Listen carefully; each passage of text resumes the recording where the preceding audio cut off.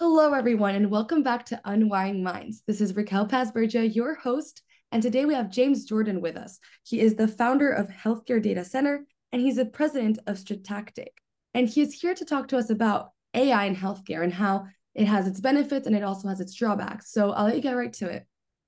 Well, thank you. I mean, we're so excited now with ChatGPT out and all that's going on with artificial intelligence. And so people are constantly saying, how does this apply to healthcare? And so perhaps we can start out with the audience by giving them a vision of where we'd love to be. So the whole concept is we'd eventually like to be at the point where we have a digital health system where everything's connected, where our watches and our mobile apps and our wearables are all telling us our health status, because actually something like 60 to 70% of all actionable health data happens outside of the health system, right? So that's where we want to get to.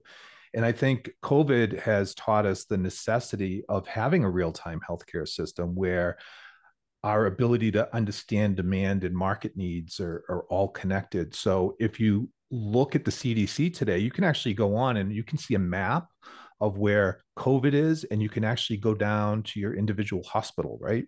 That did not exist 3 years ago. So the vision of a healthcare system is leveraging all our digital technologies and having this data connected so we have sort of real-time monitoring. But with that, we have some concerns. So the government has put out a lot of policies on expanding and having interoperability so that things talk to each other. But we also have these cybersecurity concerns, because the fact of the matter is that a healthcare record is worth 3 times more in the black market than a social security card, right? So right now I could have my card stolen and I can shut it down. But if someone has my identity, they're good till the day I die. And so a kind of an amusing story, my dad many years ago needed a cataract surgery, and he had one done in his right eye. And when he went to get his left eye done, they denied him because they said he already had one in Wisconsin and he grew up in Massachusetts. So obviously his identity was stolen. And so these are real issues in cybersecurity, because the issue is as we expand our connections, every new connection is an opportunity for break-in. And so that's a real challenge. So with all that, this topic of how does artificial intelligence as a tool help us? And I think if you go to the carnivals or you go to the beach, they have the whack-a-mole game, where the moles come up. And the fact of the matter is we can spend our energy as a health system whacking the moles, or we can use artificial intelligence to help us find patterns so that we can be very selective and purposeful in how we're doing things. And so that's sort of the vision. But we're really not as connected today as we need to be. And part of that is due to our cautiousness as a healthcare system. So everyone has this vision of, someone said to me the other day, well, we're going to have chat GPT in an operating room. We will never have chat GPT in an operating room. The fact of the matter is we're in a regulated business, and these data sets need to have security. They need to be audited, and that's how the healthcare system works. So what we see today, artificial intelligence playing out, is in precision medicine. So, for example, if you had a certain disease, there's a company in California called Ariel Therapeutics, and they focus on pancreatitis. And if you don't monitor pancreatitis, it's going to turn into pancreatic cancer, which we all know uh, has a high mortality to it. So the question is, how can we use artificial intelligence to help people along that journey? Because if you think about a general practitioner who's got 100 patients or 1,000 patients, and maybe only one has this issue, there might be something that patient shows up with that's so subtle. Let's think of psoriasis, something really ridiculous. For you and me, it's slap some cream on it. For that person, we need to take action to stop them going down that pathway. And so that's where precision medicine is coming in. But at this point in time, it's inside the hospital system. It's sort of very discreet. And I think your audience has probably heard about, medical robotics. Yeah. So we have surgical robotics that's doing a great job. And in past few years, there's been huge advancements in the orthopedic area. I think of one particularly augmented reality company where you put the patient on the table. You, as a surgeon, you would preoperatively plan your approach, the angles where the screws go in and all these kinds of things. But imagine the patient gets on the table and you move them and all of a sudden everything's changed, right? So what they offer today is the ability when the patient gets on the table to register certain, anatomy landmarks with the computer so that the operating plan is changing as the patient moves or as things happen, which is having really significant impact on outcomes. And then we have adaptive therapies. How do we change our therapy for an individual patient, and maybe they're changing anatomy? So in radiation treatment planning, we've all sort of probably had a relative that's had to do radiation treatment. And what radiation treatment planning is, we're sending a beam into a certain spot in your body, and we all know that our relatives have gotten thinner as they've gone through that, right? So obviously the angles would need to be adjusted. And so these kinds of things are out there today. So that's the extent of where we are, I think, with these things right now. And we continue, if we draw the line and we say, what are the enabling technologies? Internet of Things, cloud computing, electronic health records, telehealth. These are things that are continuing to advance, but they're advancing in a way that they're not 100% connected yet. And I think it's going to be a while before we will be, just due to these security issues. Right. And what is the hierarchy of the digital health ecosystem? Because we know that AI is interconnected into that. And how does it sort of relate? Yeah, that's a great question, because really AI is sort of the hammer in the carpenter's box, right, to build the house. So the vision is a connected digital health system, and you'll hear people use the word a real-time healthcare system. And so in healthcare, the World Health Organization has a hierarchy of information on how mortality and morbidity comes together. And they just launched the 11th version. It's called International Classification of Diseases. And this structure is designed to be the basis of a digital healthcare system. And so it's rolling out around the world. It's probably going to be several years before it's out. It's already approved and it's out.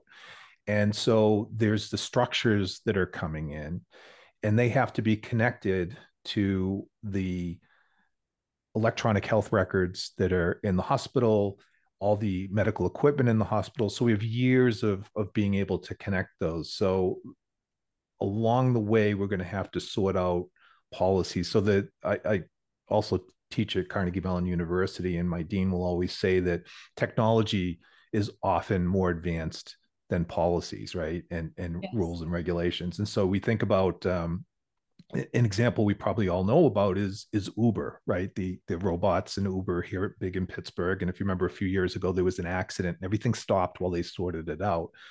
And you can see even Tesla now, the debates on Tesla, why haven't they deployed their automation in their cars? It's because who's responsible for that accident? Is it the manufacturer? Is it the insurance company? So lots of things to sort out. And healthcare is going to have those same issues. Right.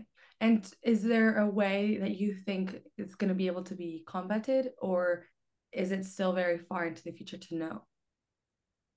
You know, the telemedicine and the remote monitoring, these kind of activities, if we had this discussion prior to COVID, I would have said, it's decades away, but look what we did in a crisis.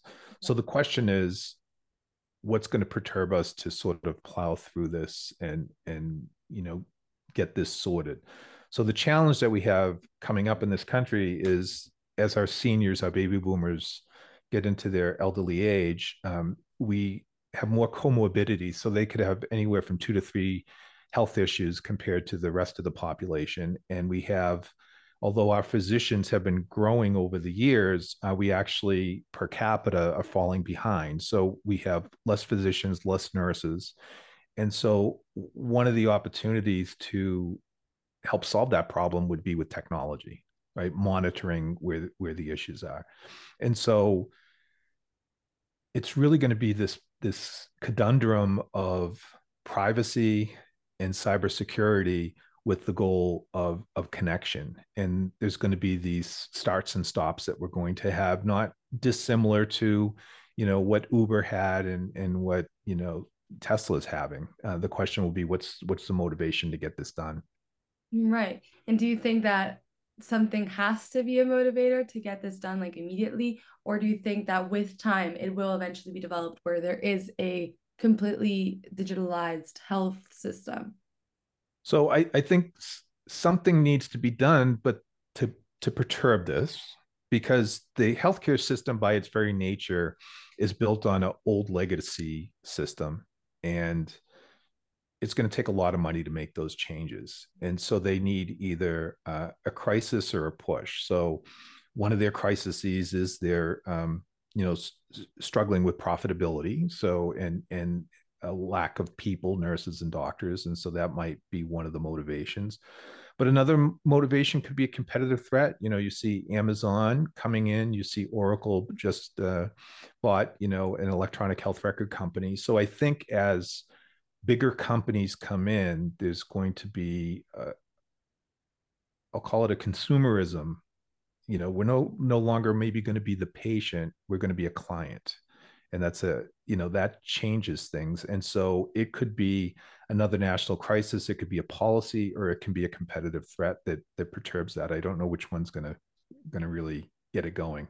Yes, exactly. And is this something that you think many countries around the world are trying to implement, or is it more centered in the United States and that sort of healthcare system? So we are the most expensive healthcare system in the world, and quality ranking globally, we're number 11. So that's a real issue, right? And so if you look at other countries, they're anywhere from they spend 6 to 8% less on their gross domestic product than we do. And that's a problem for competitiveness, right? Because in theory, the other countries are investing those in technologies and new markets and different things like that. So it's a problem for us specifically in the United States. And given that a lot of our drug companies are based here in the United States too, the cost of drug development is also sort of a US thing at the same time. So I think there's a lot of US concerns specifically. And the other thing is a lot of other countries have a one payer system. And so what that means is the complexity of the system is much easier to understand. So although they may have less motivation, they might actually, because they have one system, have an easier implementation than we do. Well, yeah, that's very interesting. And do you have any advice as to people that are trying to understand this? Is there a way that they can learn more about how AI can be implemented into the healthcare system? Can you offer any advice on that? Sure. So first of all, I have a academic website called healthcaredata.center. So instead of .com, CENTR. And I have a whole digital health arm in there. And so there's different presentations and different things that you can see how to do that. But I think patients are starting to ask the questions themselves. I do it on my annual physical. Why is it you're asking me what my blood pressure is, my blood ox, and how my pulse is doing? And I'm going into the doctor's office and all those things go up because they call it, the white coat disease, right? But the fact of the matter is I've got 12 months worth of information sitting on my watch that you can't get access to it. And I think that telemonitoring and remote telehealth visits, I think since COVID, people are saying, why do I have to go in for that? And so I think there's a bit of consumerism that's happening where there's a bit of a push. I don't know if you've during COVID went to the doctors, but if you went, a lot of times they text you, be in the parking lot at this time, text you, you come right in, and within 5 minutes you're treated. But pre-COVID, they'd queue you up and you'd be out in the lobby for 45 minutes and they'd move you room to room. And by the time you get treated, it was an hour later. And as I talk to people now, in some aspects, physician offices would love to get back to that, and the patients aren't tolerating it. So I think there's going to be an expectation from consumers and a push now that maybe didn't exist pre-COVID. Right. Well, thank you so much for being here today and sharing all of this, because I think that there's a lot of people that are not aware of how important AI is going to be and how important it is already in the healthcare system and the health life we live in. So that being said, thank you again for coming. And to the listeners, I'll see you next time.